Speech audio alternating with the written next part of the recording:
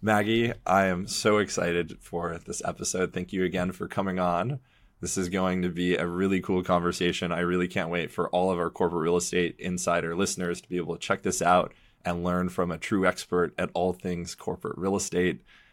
Before we jump in here, first, some quick background. Maggie Hatfield-Hartley leads global real estate for Halliburton as the company's vice president of real estate services. Maggie is responsible for all things real estate, strategy, portfolio and facility management, deal execution, design, construction, long-term planning, and more, making the whole real estate department work alongside her team. As we'll be talking about shortly, Halliburton has a massive portfolio, a very diverse corporate real estate, all different types of product type, which includes 600 sites in 90 countries. Safe to say that Maggie has among the most challenging and complicated real estate portfolios to oversee that anyone could possibly have. And today she's very graciously giving us an insider look into how her team works, what her process is, and how others can optimize the management of their own real estate portfolio. Maggie, thank you again for being here. I'm super excited to dive in. Thanks, Tucker. It's a pleasure to be here and a privilege. Thanks. Yeah, the listeners of the pod are going to be very excited for this one. I can guarantee that. Well, jumping right in here, starting off, just to give some context for the conversation, can you give us a little background on Halliburton's portfolio of real estate? Tell us about the different types of real estate that the company utilizes, some high-level info around the countries that you're in and what the U.S. portfolio looks like. Where is it now? Where is it going in the future? Love to just kind of frame the conversation so everyone understands the challenges that you deal with managing Halliburton's real estate. No, appreciate it. So like you mentioned, we have about 600 facilities worldwide. That's actually half of what our portfolio has been at its highest point. So I'll look back to early 2014 when we had over 1,200 properties around the globe. So now half of that, still a big portfolio. It's about 30 million square feet. 1.8 million of that is under office, and the rest of it is what I would call light industrial, manufacturing, technology, warehousing, and that's roofline that we're talking about. The U.S. portfolio is obviously the largest. It's probably about 30-ish% of the total, about 165 sites. But we are in, like you mentioned, 90 countries. I mean, my last visit to the Middle East was Kuwait, Saudi, Qatar, Dubai, Oman.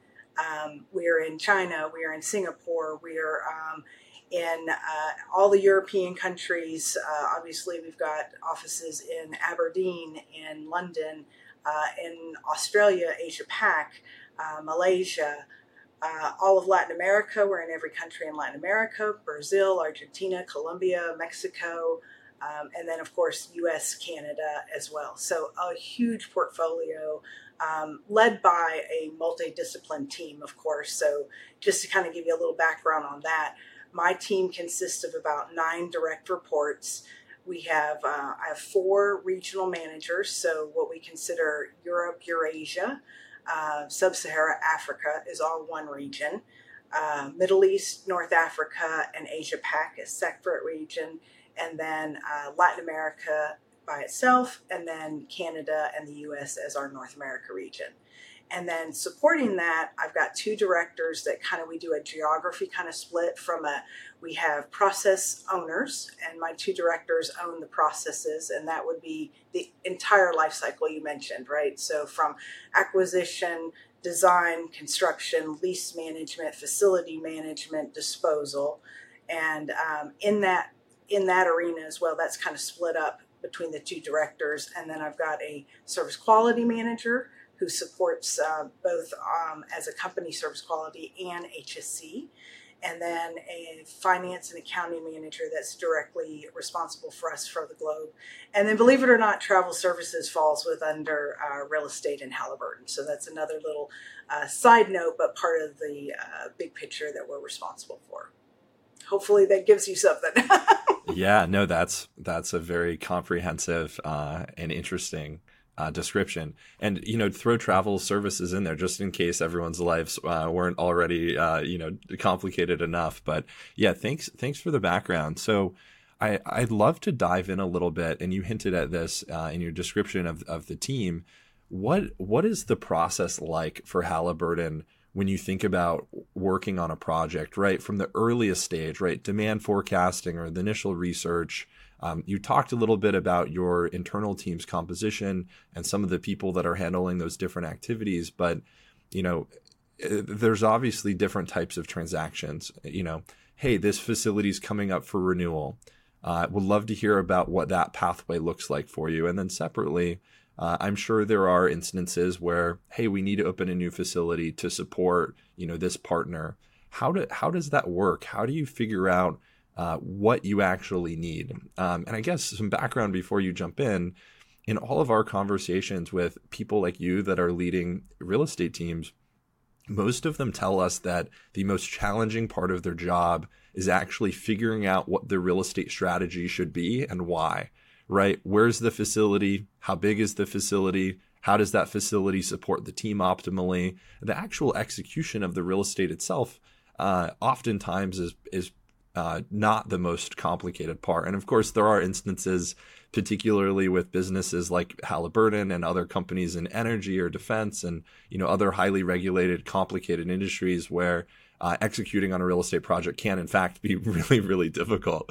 But normally that initial part of figuring out the project itself is most challenging. So I'd love to hear a little bit about that too. So in addressing that, let me tell you a little bit of background, right? Because I think as an organization, I've been with Halliburton now for 22 years, all of it within real estate, believe it or not. And so if I think about an analogy of where we've come from, it used to be, hey, when in the heck are we going to get a seat at the table? And now I have to say that it's kind of funny. The gears have really changed. And if I use that kind of analogy of a seat at the table, now it's people are waiting for us to sit down and talk about the menu before they move on. So that's really exciting. So what does that really mean for us is that we are embedded with the business. So those regional managers that I mentioned that cover the 4 different areas are embedded in the leadership team. And then below that, although we have a pretty small team compared to the company and our number of sites, so my entire real estate employee base is about 300 employees, and that's at every level. So obviously with 300 employees and some of those sites, those are mail services folks or somebody delivering true facility support. That means that really about 200 of those people are actually doing strategic level thinking. So they're assigned either at the site level, the country level, but they are part of their leadership team, whether that's site leadership, country leadership, region leadership. And that is the critical point of understanding what the strategy is, because they don't look at new openings without us knowing that we're pursuing an opportunity in a new country or for a new product line. But it does, and we also have full visibility through our tools and our databases on critical date syncs. So everything we have is in SAP Real Estate Module. We've been on that for about 20 years. And in that, we have what's called case management. So when you talk about a lease renewal, we're looking at critical date things a year in advance, right? Because deals take a long time to renew or to decide, are we renewing?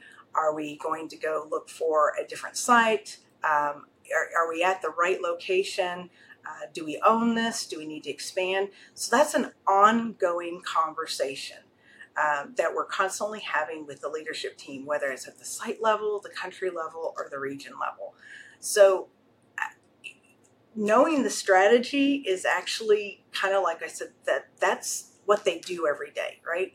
And we have these fundamental databases and cool dashboards nowadays that, I'm looking at one actually right in front of me that has the globe on it and all these little dots. And so if you told me, what country you want to look at, I'd be like, okay, well, we've got 5 sites in this area and they're about this much square feet. And these are the PSLs that are there today. This is how much square footage they have. So that information is invaluable to those real estate leaders so they can have conversations with the business about, okay, are we expanding our awards in Guyana, for lack of a better place, pick on. So we've got a big, what we call liquid mud plant there. It's one of our huge product lines. We do big deals there. And so, is there more product lines winning work in that area? And we need to expand that site. Well, we know that on the ground, and we know that at the highest level with BDs, where are they pursuing work? So it's a lot of fun, but I can't say that it's as challenging as maybe other organizations have it, because we've come so far in building those relationships with the business and making sure that, they see us as that vital partner, and they don't want to move forward without us. Yeah, that's really awesome that you've been able to build such a cohesive relationship between real estate services and the other divisions of the company.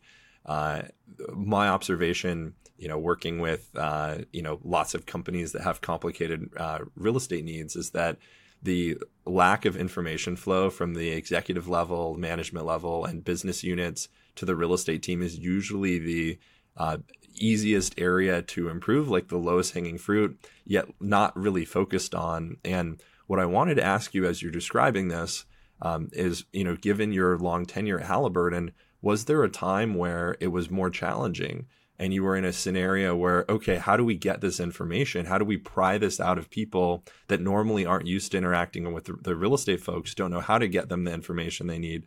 It sounds like there was, based on, some of the, facial expressions you're making. How did you fix that? Because I think probably the overwhelming amount of real estate directors that will listen to this are going to go, oh my gosh, how did Maggie do that? How did her team make this happen? And how do I fix that within my organization so we can get better information, make better decisions? Absolutely. And you're absolutely right. It has not always been this way. We were order takers. We were walking up to the table and saying, what would you like? And when would you like it? And where would you like it? And let us go. Once you give us all of that information, then we'll go make the deal happen. Right. And, quite frankly, we now challenge those requests. So how do we do that? The biggest thing on my team that I believe that we've done so much for is running real estate like its own business, meaning that we know the numbers. We know how much we spend holistically real estate as a P&L line. We know how much the business needs, how much we're impacting the business. So what are their business cases need to look like? And really understanding how to contribute to their bottom line, right? So we have to make it, what's the, WIFM for them? What's in it for them, right? So we're constantly looking at it going, okay, what do we know from a dollars and cents side? So I always say, know your numbers, guys. You need to understand exactly what the revenue stream is for your particular country. You need to know the revenue stream for your region, and you need to know what real estate's proportion of that is. So one of the metrics that is used is a real estate cost as percentage of revenue. Now, I really hate that metric, I have to say, because it's a lagging indicator in a real estate world, right? Because revenue definitely is going to, not come ahead of time before my site comes online. I can't do a deal as fast necessarily or get out of a site as quickly as when the revenue drops or the revenue comes. But it is a barometer of where we need to be. So making sure we understand what the numbers are is really key. Knowing the business itself, not just knowing the business of real estate, I think helps us have that conversation, because if they're putting together a business case for an award for a new site, where are they getting those numbers from? And we want them to be as accurate as possible. And we have our own design and construction team. So if we're going to build something, I don't want them third partying how much it costs to actually build, an actual field camp. I want them to come to us and say, well, how much does it cost us historically? And how much does the lease run? And, all of these unique things that my particular PSL wants to have at this site, what are the standards? So we've built standards with the PSLs. So we work with them. So we know, okay, here's the fundamental base shop based on, again, you use demand planning. It's demand planning of what the business needs, not what real estate needs. So I don't want them to come tell me, hey, Maggie, I need a warehouse. I want to know what kind of volume are we going to put through this warehouse. What's the true customer base? What's the flow through on that? And then we use the time and effort that we spent understanding the business about what their footprint should be to help provide them what that information is. But if you don't know your numbers, I don't feel like you have an in. Then you're still an order taker. So really, I kind of keep going back to what is the numbers, what is the business case, what does the business need? And then we help provide them with, well, this is what you need. I know what you want, but based on what you're telling me your flow through is, this is what you really need. And we've done that for every product service line within Halliburton, which is significant. But that's taken years, I have to say, to get there. So it's not an overnight event by any means. But I would say that probably I feel pretty comfortable that, that was probably the first 10 years of my career was kind of like, but then getting a repository to provide the information, collect the information became key, because then you could build upon that and then you could actually have those conversations with the business. A great answer. So if that's how things have evolved over the last 10 years, right? Putting yourself in a position today where you can be really strategic, know your numbers, not only have everyone waiting for you to arrive at the table right. And say, okay, Maggie, what do we do here? Where do you see things developing in another 10 years? Do you think that there's processes within the real estate services team and the organization as a whole that can be further optimized? And I mean, it is interesting because, and I'm sure you know this from having a number of other friends that lead real estate departments and talking to different people in industry and all that. From my perspective, Halliburton seems to have one of the most well-run real estate services teams that I've ever seen, like certainly in the top, couple. And that's out of hundreds and hundreds of real estate departments that I've talked to. And I'm sure that the culture of your team to get to where you are today has to be, how do we improve? How do we get better? How do we streamline and remove friction and just make things flow, more easily for the team? What are some of the things that you're going to be working on or that you're focused on improving so you can get even better results for Halliburton? Absolutely. And that's not to say there's not road bumps continuously throughout, right? I mean, this is an overarching pathway. People change, but, a lot of it has to do with Halliburton's culture. I mean, our fundamental company value proposition is to collaborate and engineer solutions that maximize asset value for our customers. So it's something that's ingrained to us, right? So for real estate, it's a similar value proposition, and it's to collaborate, right? That's the key word. We still have to collaborate. We collaborate with our customers. For real estate, our customers are internal stakeholders, right? So we have to make sure that the dialogue continues. And that doesn't mean that our customers are not challenging us. I mean, our external customers are challenging us. Our internal customers are challenging us. We don't get a free ride. So, as much as I want to say that they're sitting there and they're waiting for us to come to the table, they're also saying, what you got, man? Because you better be delivering something high class, because at the end of the day, I'm still going to challenge you because I know there's something else there to get. And I think that's just part of Halliburton's culture. But it really is conversation. It is developing, finding relationships. And one of the things that Halliburton, or from real estate, that I've done and my predecessor has done, which is just phenomenal, is we spend a lot of time on the people component. And we use some tools that are pretty common out in any industry, I guess. We use what's called a modified DISC profile. So DISC is around for a lot of people using different things. I call it a modified one because we don't use DISC. We use, or DICS, forgive me. We use color energies associated with. So understanding people are introverted, extroverted, thinking, feeling, and then what are their driving forces. And if we recognize those things within ourselves, then we train ourselves to pick up on those nuances in conversations with our customers, which I think is critical. And it's critical to minimize conflict, and it's critical to expedite the conversation and move to alignment and collaboration. So those are key things that real estate does continuously within our own teams, and how we are constantly reinforcing that type of training and that type of tool set to recognize those features and others to minimize conflict. Doesn't mean they don't have it. To minimize long, drawn out complications and really get to the meat of, hey, Halliburton needs to deliver products and services to our customers. Real estate is an enabler of doing that. Therefore, we're all on the same team. So how do we help our customer move there? So how do I understand you as a customer, as an individual, to get what you need? Does that give you a little bit of insight there? Yeah, that makes sense.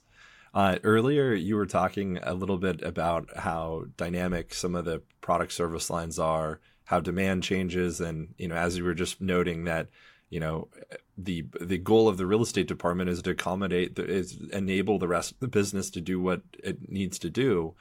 Talk to me about how that influences the structuring of different leases, right? Obviously, Halliburton owns a number of its facilities. I'm assuming that those facilities are thought of as very long-term strategic sites, and the stuff that's more variable is likely leased. You can, of course, confirm that.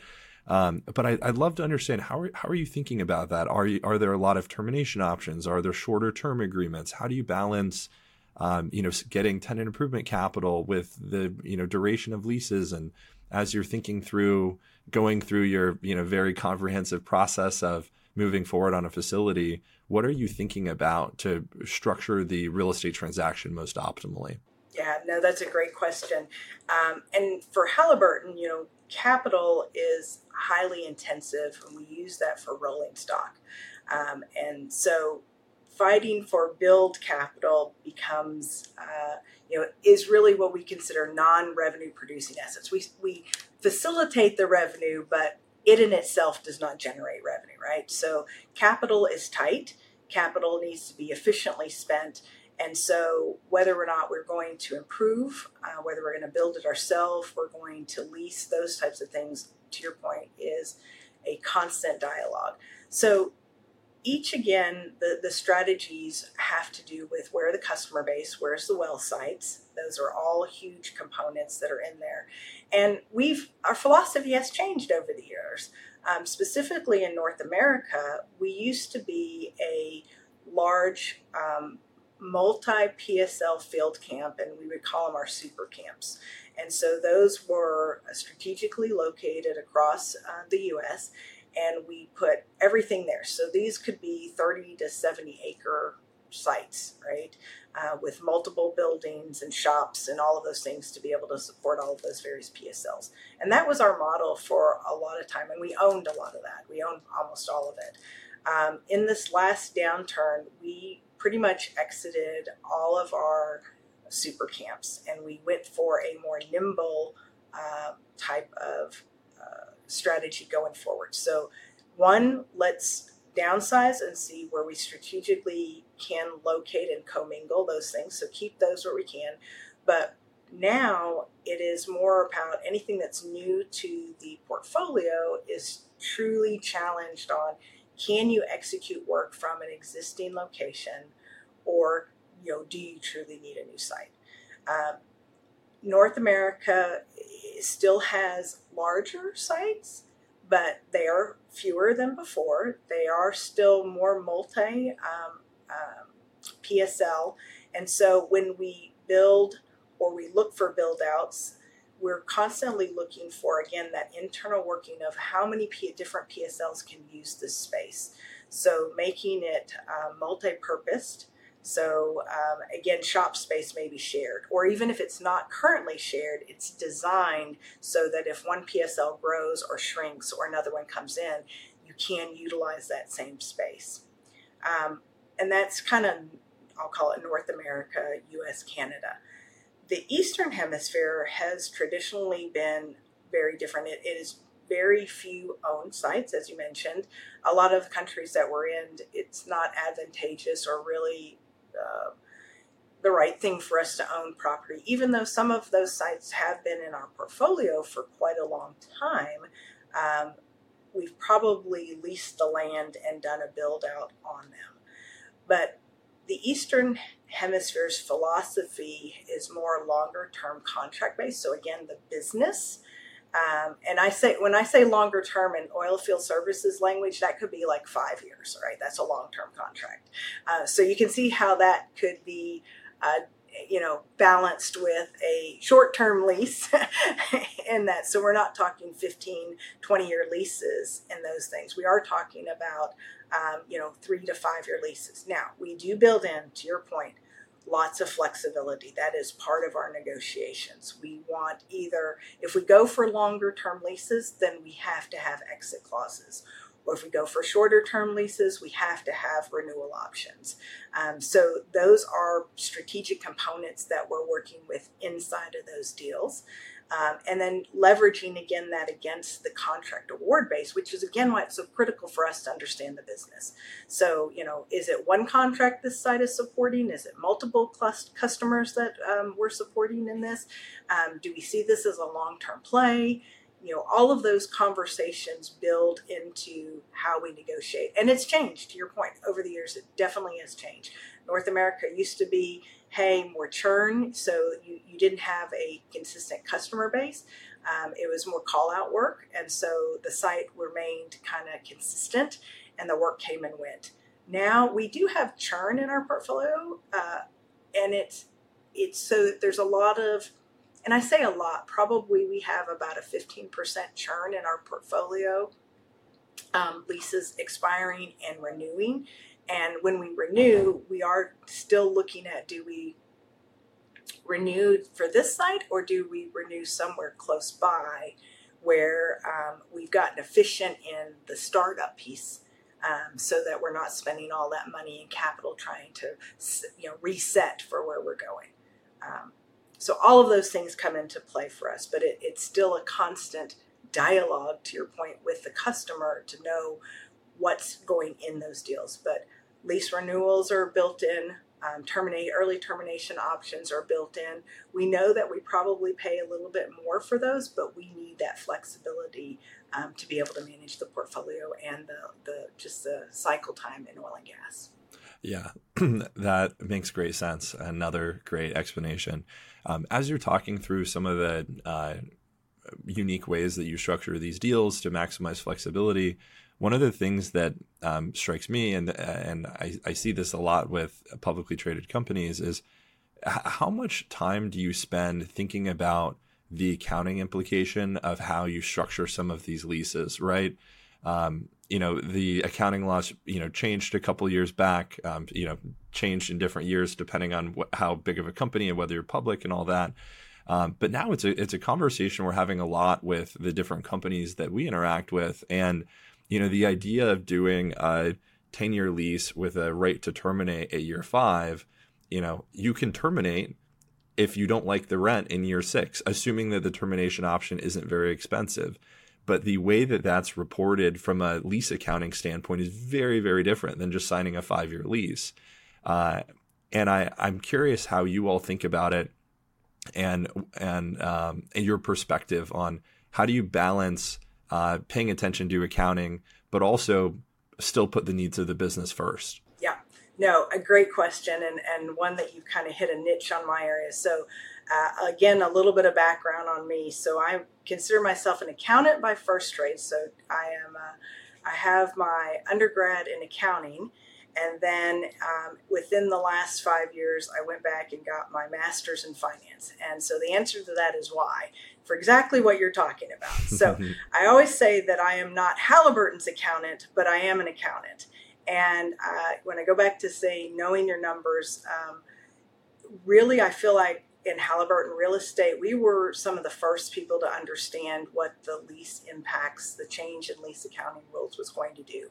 And we were reporting that in real estate, the impacts to the balance sheet for probably 3 years prior to the changes in the accounting rules. We have got great, like I said, finance and accounting resources here, and our chief accounting officer, was very open to allowing us to make sure that we were engaged in that conversation and the tools that were going to be used to report those going forward. So the good news is we in real estate felt like it was our responsibility to understand those impacts to the balance sheet and to how that, how that lease was going to show up as an operating cost to the business. And so it's in our model. It has always been in our model, kind of 3 years prior to the changes. So it is important, how you look at that. And we use, I don't know if this one is common knowledge or this is a Halliburton term. I apologize for this one. We have what's called an economic penalty model, which is, historically, whether or not you record on the balance sheet the extension of the lease because of your intent, right? So yes, we have a 5-year deal, but we really intend to be there for 10 years, and we have renewal options available that allow us to report that. Now that does two things, right? Because it increases our right of use asset for that 10-year term if we decide to do that. But it also could minimize the annual operating cost because we've taken it out for 10 years versus 5. And of course, any capital expenditures that we made to improve that now can depreciate over that 10-year versus 5-year term. So it's part of our model, and it is embedded, and it has to be looked at. So each one of those things, like you mentioned, is kind of a trigger, a tickler in our kind of analysis to say, did we consider this? And I feel like, our accountants obviously oversee us. They put their eyes on it. That's part of our process. But from a real estate perspective, my team, I hold them accountable for making those analyses as well. So that's when I say, know your numbers. Come let us help you look at that, because we're going to help your finance team know what that is even going into it. Yeah, it's really smart. And it seems like you all have managed to find the right balance of paying attention to lease accounting, understanding its impact on the financial statements, but at the same time balancing that awareness with also not letting these arbitrary accounting laws dictate your strategy.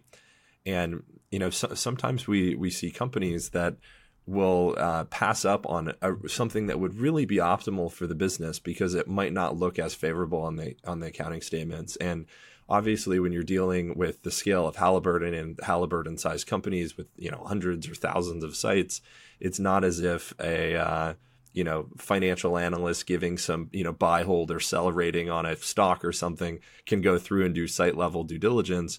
But at the same time, I think that the public markets are so smart and generally do so much diligence in the companies that they're reviewing or investing in, that at the end of the day, just making the right business decision versus trying to optimize accounting very specifically it's almost always better to just make the right business decision, right? And the accounting metrics that everyone's optimizing and aware of when they're making real estate decisions are meant to help give an accurate and healthy reading of how a company's real estate is set up. And of course, when people made these rules and all that, I'm sure that they knew there'd be optimization around it. But optimization, while still putting the business's needs first, is always, or I should say, almost always, the correct strategy. And it's great to hear that that's what you all are doing. No surprise. It's not an accounting decision from should you do this for Halliburton, right? It's a component that's considered. And I mean, like I said, we definitely, our finance and accounting group reviews every one of the leases and makes sure. But it's our job to make sure they understand where that, decision point, tipping point may be.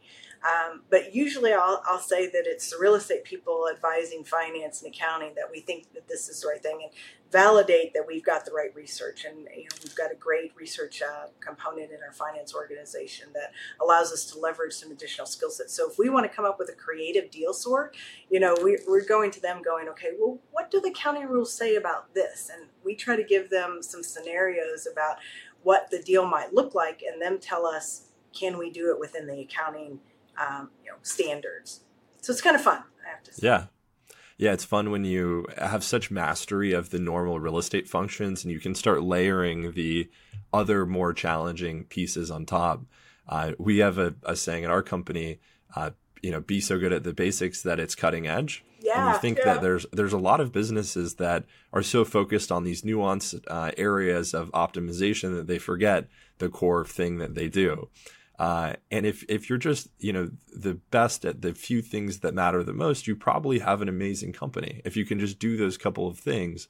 But I think that real estate, particularly portfolio management and strategy of a large portfolio and all that, I think it becomes much more fun when you've created the space and resources and time to tackle the day-to-day items of the real estate portfolio really well, and then to be able to layer on these very strategic initiatives on top of it. But for a ton of companies that, for example, can't get the information that they need from their business units to tell them and collaborate on what the real estate team should do, those people are probably better off focusing on how do you get better communication to the real estate team than optimizing lease accounting. But once you've optimized everything else, there's these areas that you can reach for that are really impactful, particularly in aggregate, right? Companies that are optimizing lease accounting are also optimizing generally a lot of other things that all collectively have a very big impact to the bottom line and the strategy and flexibility and all that. So very cool to hear. I would love, Maggie, for you to tell us about one of the most challenging or complicated real estate transactions that you've worked on. It's probably hard for you to pick given all of the sites and everything that you've seen over your career. But if you can pick one of the most crazy or interesting, we'd love to hear about it. Yeah, actually, you kind of did a great lead in for me on that one because we did have a big deal. During the COVID, during the downturn, one of the challenges that was given to me when I took over as vice president about 5 years ago was we needed to get our balance sheet under control. And we had about $3 billion worth of real estate assets on the books. So again, $3 billion of non-revenue generating assets. And so it was a multi-year event, right? That was my whole team's focus is, okay, how do we reduce this? Well, obviously you can cut your portfolio, sell it off, get out of your leases and everything. And that's one way, but you can only do so much of that, right? So it was a phenomenal experience. It was a collaborative team event. It was tax, treasury, finance, brokers, risk management, all of our teams coming together. And to your point, saying, okay, we've cut the portfolio, we've taken out all of the dead weight. Now we still have to figure out a way to reduce our net book value and simultaneously reduce our ongoing operating costs, right? So everybody put their creative caps on. And so, we engaged with a variety of different consulting groups. In fact, this core team, like I said, that was treasury, tax, finance, accounting, risk management, legal, of course. We all came together and we interviewed different consulting firms to help us. What are our options? What else could we do? Because, what kind of creative deal could we put together? And we ended up with a consulting partner that actually had this kind of idea that was, probably not well known. And I don't know how many deals like this have been done. But ultimately, what we did is we took the majority of our own portfolio in the U.S., so around 45 properties. To your point, key properties, we knew we were going to keep them. These are long-term investments. We had, my team and I were personally on calls every week with every vice president in the area going, okay, looking at your strategy, looking at where your business is going, if something happened tomorrow, where would you operate from, to cull back that exact list. So we ended up with 45 properties. And we ended up with a JV agreement. So what we did is Treasury brought in an investor. We worked with them. They were a minority investor. So from a dollars and cents standpoint, they were looking for a return, but of the value of the portfolio of those 45 properties, they were the majority. But the deal required, from an accounting perspective, how do we pull these off the balance sheet? So we created JV. We were the majority dollar value, but we were the minority controlling entity. And that was one of the big things is, okay, so now Halliburton is giving up control of the decision making of the JV partnership. Put them into, it's similar to a sale leaseback, but it's not that direct, right? So the JV owned all the properties, pulled everything off of the balance sheet, right-sized the market value of those properties, set up 10 to 15 year lease terms for those with the right level of renewal components, a mechanism to be able to add or subtract properties at our discretion or based on business need. Although they are the decision making, so there are certain criteria that we have to, obviously hit in order for them to feel comfortable and have the majority decision making control over it. And then what accounted to is the way that the rents were paid to the JV. We ended up paying around 30% of the market value. That in itself was a huge win. That pulled about $600,000 to $800,000 off of the balance sheet, and reduced our overall ongoing operating cost by about 70%, and still maintain day-to-day operational control. So we still manage those sites to ensure that they met the business needs. But the deal itself, it took, we thought the deal, we were going to do that fast, right? Everybody thinks they're going to do that fast. But the complexities of it were, fun, but, took a little bit longer to get everybody on board. It took us probably about 18 months to put that deal together, but a huge win. Talk about collaboration. The business had to be, real estate led the conversations with the business, but partnerships with, tax, treasury, finance, risk, legal, HSC, all of those folks, and finding the right business partner to enter into that JV with us was critical, right? We had to have somebody that we could have these conversations about understanding how oil and gas works. How do we expand? How do we modify our facilities for these different product service lines, and not have to be bombarded in the day-to-day pieces when we needed to make changes. So that was a really cool deal that I was able to participate in. And I mean, obviously, so many members of my team contributed to that across so many disciplines as well. But that was a pretty exciting deal.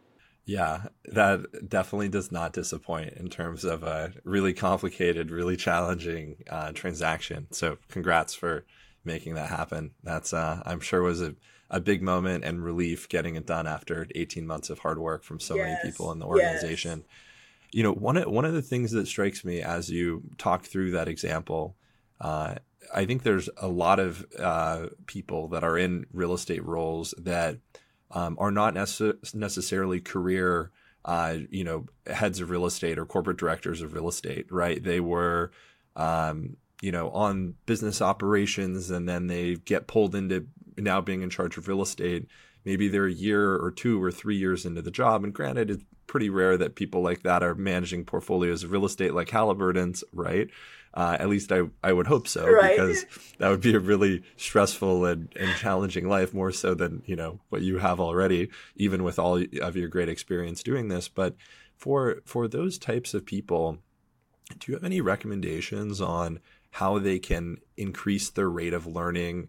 I mean, you clearly know so much and you've seen it all, right? I mean, obviously not to make it sound like your job is easy or something, but it's a heck of a lot easier now than I'm sure it was, right when you took the job. So if you're a new director of real estate and maybe you're managing a portfolio that's, 50 or 100 domestic only locations, and they're half office and half, warehousing logistics or something like that, what would you be focused on to up your game and increase your experience level, make the team work better together, and ultimately just perform really well in your role?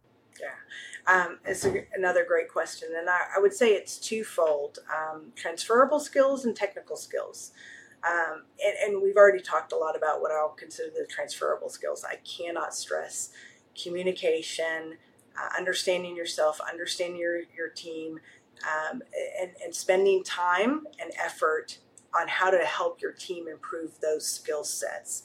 So if you don't have them, or you're not a master of them, or you think your team can need them, I think my team can always use it. I guess we never stop working on those things. We can never be masters of those in my mind. So that particular skill, on what I'll call transferable or soft skills, highly recommend that that's always something that you're focusing on, and not as one-time events, but as a continuous part of what you do every day. On the technical side, though, I mean, that's really a lot of fun as well, because I would say leverage your network.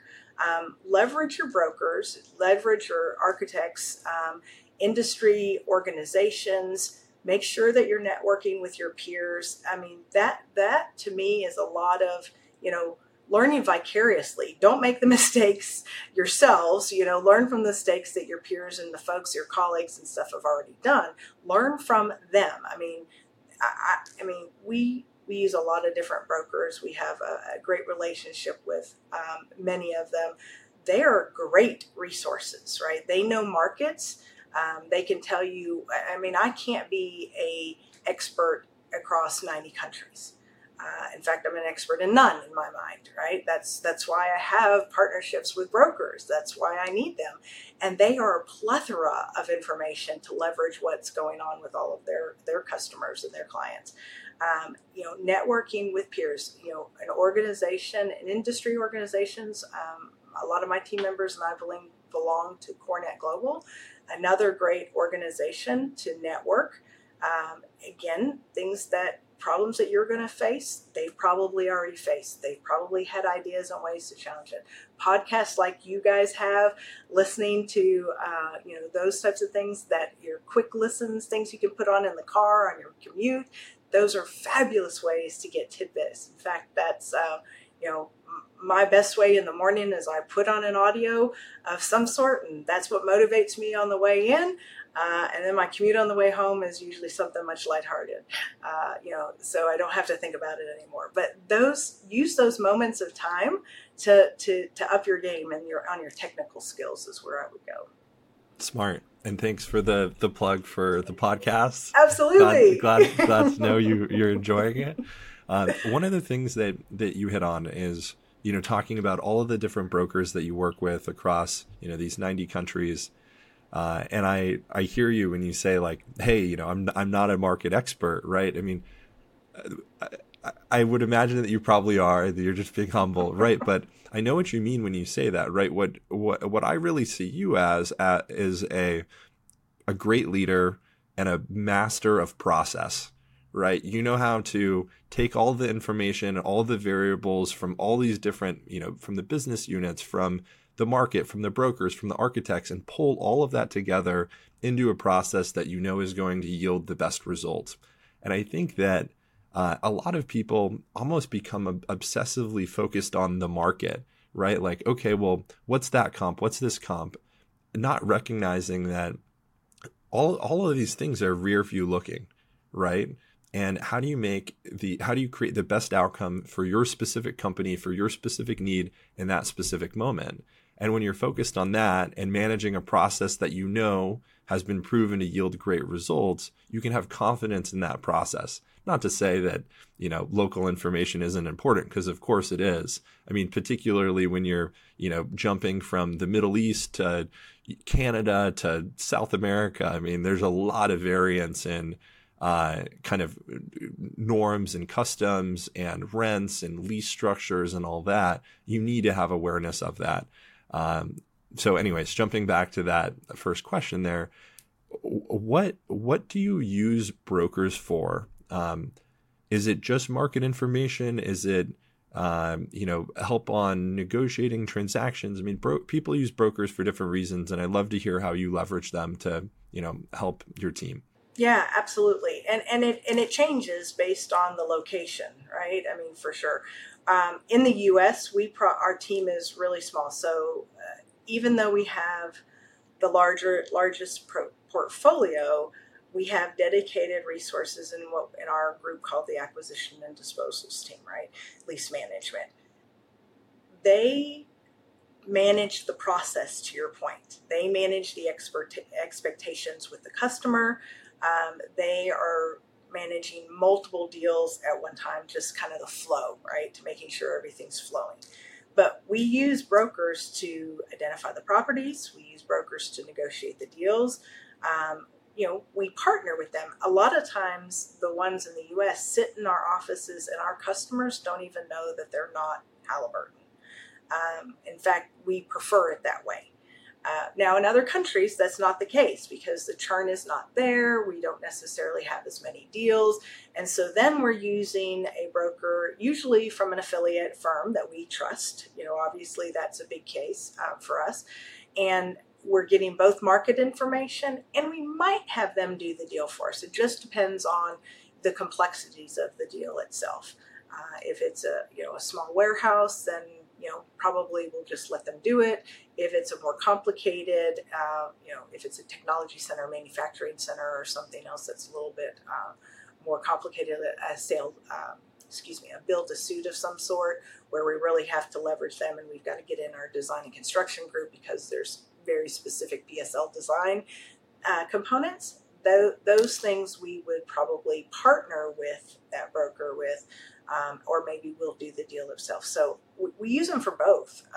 Like I said, it really just depends, but they are a partner to us, not just somebody that we go buy the research information from, I should say. That's great. Yeah, the broker relationships that seem to be the most beneficial and that are the best at working together are ones where the brokers have an opportunity to be treated like a partner, to be embedded in the business, actually understand the business. I mean, I think one of the consistent themes of our conversation has been that you need to understand the business and how the business strategy impacts real estate strategy. And I think that's the biggest point of failure for most brokers, is that they're brought in for one project or a few projects. And granted, there are some small companies where they might have one corporate headquarters or 2 or 3 locations, and they don't take the time to really understand the business. And if you understand the business and the complexity, then you're in a position to give much better advice. And I think you're more of a stakeholder than if you're just, hey, what are market rents? Send in this proposal. Here are the terms, versus being able to have a seat at the table. So that's awesome to hear. So you were talking earlier just briefly about you have 1.8 million square feet of office space amongst this 30 million square foot portfolio. I would imagine the rents on the office space are quite a bit higher than these, oil field service type of properties and all that, even though it's only, call it 5%-ish of your, total portfolio. I would imagine that it accounts for a much higher percentage of the overall cost. How are you thinking about the company's usage of office space in this post-COVID, some companies working from home type of world? Yeah, no, it's a great one, and it's a plethora of conversations and a variety, right? So let me give you some examples about what we're doing at our main campus here in Houston, which is where I'm at today. So this particular campus actually was built for about 6,000 employees. It's got about 20 buildings on it, 4 or 5 office buildings itself. So we decided, well, it's 2 things, I guess. During the downturn and COVID, when we were deciding what our true footprint needed to look like, we had to look at office space specifically. And I wish I could say that we were looking at it from the standpoint of we were so forward thinking that we knew that remote working was going to be here to stay, and it was a trend that was just going to be there at all times. And it wasn't. It was really survival mode, really. It was just how do we reduce our cost when we have people working remotely? So Halliburton did a little bit different twist than most of my customers did, quite frankly, in the U.S. If I look at the oil field services and oil and gas customers, they did not downsize their office footprint necessarily, but Halliburton did. around the globe, that was one of our prime targets of minimizing our total footprint, was the office footprint itself. And at the main campus, that meant mothballing two what we considered relatively new buildings that housed about 1,200 people. And so we took that time and we restacked the entire campus during COVID. So nobody was here, so we boxed everything up. We put everything in conference rooms and shut down two buildings, and then said, okay, when and if we ever come back, we're coming back to different spaces, and what a perfect time to do it, because logistically it was easier to do.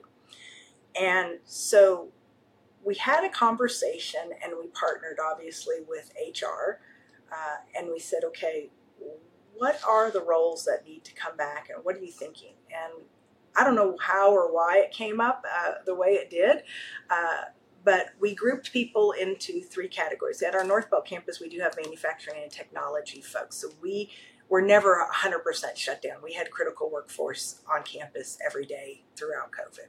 So we knew that there was a group of people that had to be on campus no matter what, and some type of office as well.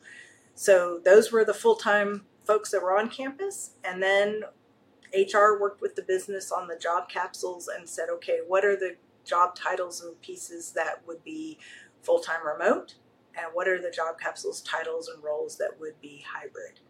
And based on that information, we collaborated together on those numbers, and we reprogrammed the campus. So our PSLs were programmed at 65% of their headcount, and our support functions were programmed at 35% of their headcounts.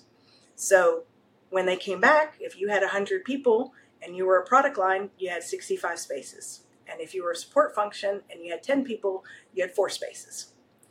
And knowing that was what we're going to do. And so we did that for the North Belt campus. And then there was a lot of conversation, well, how do you manage through that? Okay, if I bring all my people in on one day a week or something like that, how do we do it? And we talked through a lot of different schedules. Do we do 1 week on, 1 week off? Do we have Tuesdays alternating this? Do we have desk sharing? All of those things.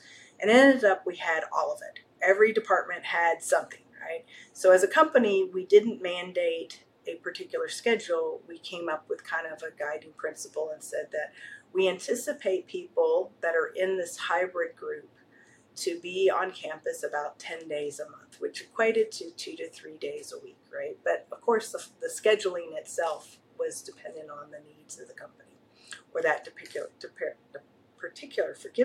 department or PSL. And we've been managing at that level since then. So that's the kind of the Halliburton corporate office campus, and we've been managing that since COVID. We still report kind of how folks are doing, like what is the utilization of those three categories, and how does that play on, do people need more space, but they're managing.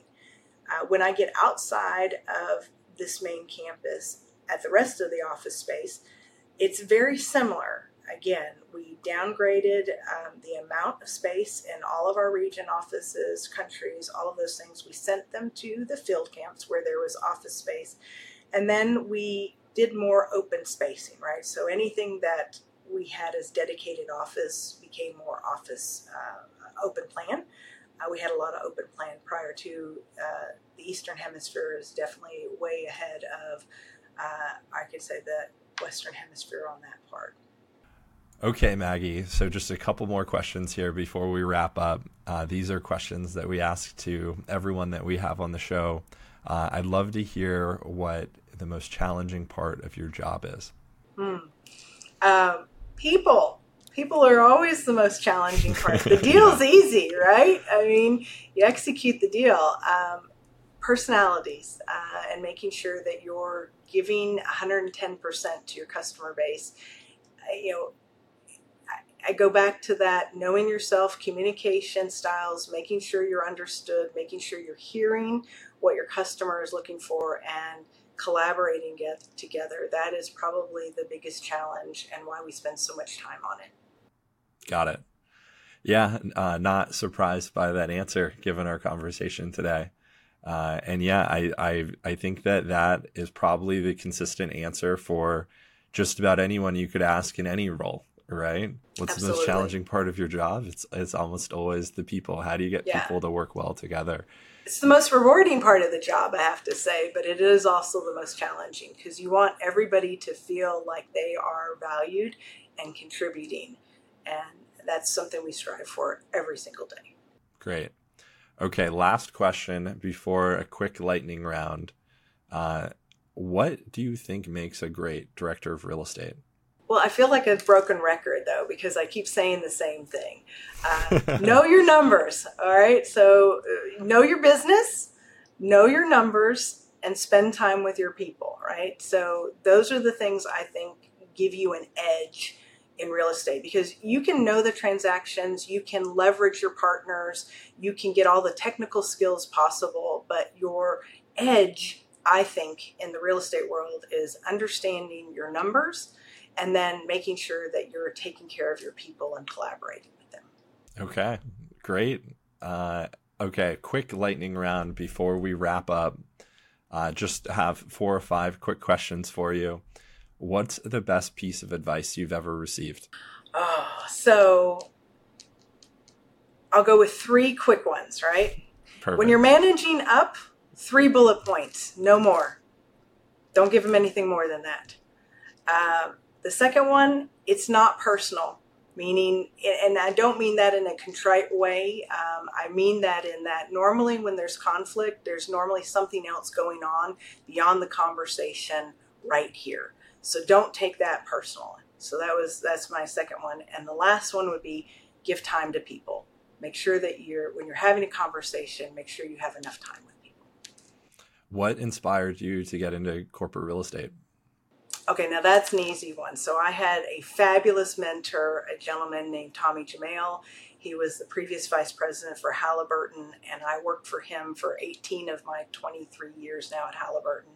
And I would have followed him. If he didn't retire, I would have followed him around the globe. So he was one of these individuals that the sky was the limit. He was my biggest champion. He always believed in me and allowed me to be curious and give me the leeway to learn new things. What's the most memorable moment of your career so far? Yeah. All right. So craziest moment in my career, pre-Halliburton, I worked for a company called Universal Computer Systems. And let me tell you what this was. They were a small, privately owned computer-based software company that provided software to car dealerships like Ford and Chevrolet and dealerships and GM and all of those. And so I was an accounts payable manager actually at the time, accounts payable supervisor. The incident is around it's called a GM master price tape. It was a tape that has all the parts pricing on it. And as the accounts payable supervisor, my job was to make sure the payment for that particular master copy got out every month. And it wasn't an invoice, and it was $100 a month payment. And I was 23 years old, and I didn't know what a GM master price tape was or the significance of it. But basically, when you work for a software company, what it means is that the price differential for any part that GM makes that is sold at a different price than what's on that master price tape, your company is responsible for. So it's a 3-prong approach. First, the payment has to be made, $100. Second, you get the delivery of the master tape. Your computer department at the time is supposed to make copies, so 100 plus copies of the tape and send it out to every dealership that is available. And your shipping and receiving department is supposed to send out 100 copies of said tape every month, right? So what happened? The payment didn't get made. First foul. Nobody caught that they didn't get the master one and nobody made 100 copies. Second foul. The third one is the shipping and receiving department didn't receive the 100 copies to ship out every that month, right? So third foul. So 3 points of failure, in which case, hey, that is a significant burden. All right, no problem.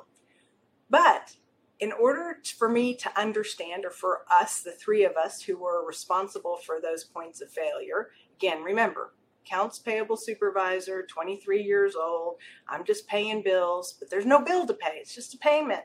Okay, $100. What's the big deal? I paid the $100 when they let me know. So my company, what they did is they brought all of the managers in the company, so let's just say 40 people in this company together, and the CEO gets up there and says he's ex-military and he has 3 grenades in his hands. And he says, hey, I just want to give you guys an analogy. And that, a grenade is a pretty safe thing as long as the pin's in it. Nothing happens. It can sit there. Everything's good. But the minute the pin is removed, then you have potential catastrophe. And this GM Master Price tape incident could have been a catastrophe. Our company could have been liable for millions of dollars because all the price differential for anything that was sold in that period when they didn't have a copy of their master price tape would have been our responsibility. So each one of us was required from that point on to have said grenade on desk in front of us at all points in time. Now you talk about a reminder of a couple different things, right? 1, why is your job important? Why is every payment you make important to the company? What's the big picture here? 2, curiosity, right? I better understand why or what contributes. What is the business that I'm in? What does my company do? And why is it important? So that curiosity to understand the business. And 3, resilience, right? Because that's a pretty amazing thing to happen and a pretty kind of, oh my gosh, can I survive this as a career component in my life? And I kind of took it as that in stride that said, hey, I'm young, naive, I didn't understand, lesson learned. This will not happen again, right? So I'm going to be curious, I'm going to understand my business, and I'm going to make sure that I can contribute to the team and to the company in a positive way going forward. And I didn't let that grenade sitting on my desk be the end of me. So it has, carried me through so many times, but an interesting, maybe not politically correct in nowadays, but I survived. So is this a real grenade? A real grenade. I mean, obviously not loaded. Okay. It didn't have gunpowder in it or anything, but it was the actual shell. Yeah. As you're talking through the story, I'm thinking, this is crazy. Who has a live grenade in an office, right? But okay, it makes me feel better that it wasn't loaded. It didn't have gunpowder, but if you could take it home, and if you knew what to do with it, you could. Yeah, still very scary. And what a interesting inflection point in your early days of your career. And I'm sure that you think about that often. I mean, across all the people on your real estate team, I'm sure you have some younger, newer to the industry or newer even to the working world type of people, and being able to have that kind of empathy of, hey, this is why it matters. This is why it's so important. This is really serious, but we also trust you to do a great job. Having that type of attitude, I think, is really powerful as a leader and manager. It's clear that you're a very high empathy, high understanding, high relatability type of person. And I think that is probably some of the magic of why Halliburton operates its real estate so effectively. Thank you. I hope so. Well, Maggie, that is it. Thanks so much for coming on the Corporate Real Estate Insider podcast. I can't wait for this episode to air, everyone to learn all of the different things that you've talked about, how Halliburton manages its real estate, and all of the unique insights you shared. So thank you very much for being here today. Absolutely. Thanks so much, Tucker. It's been a lot of fun.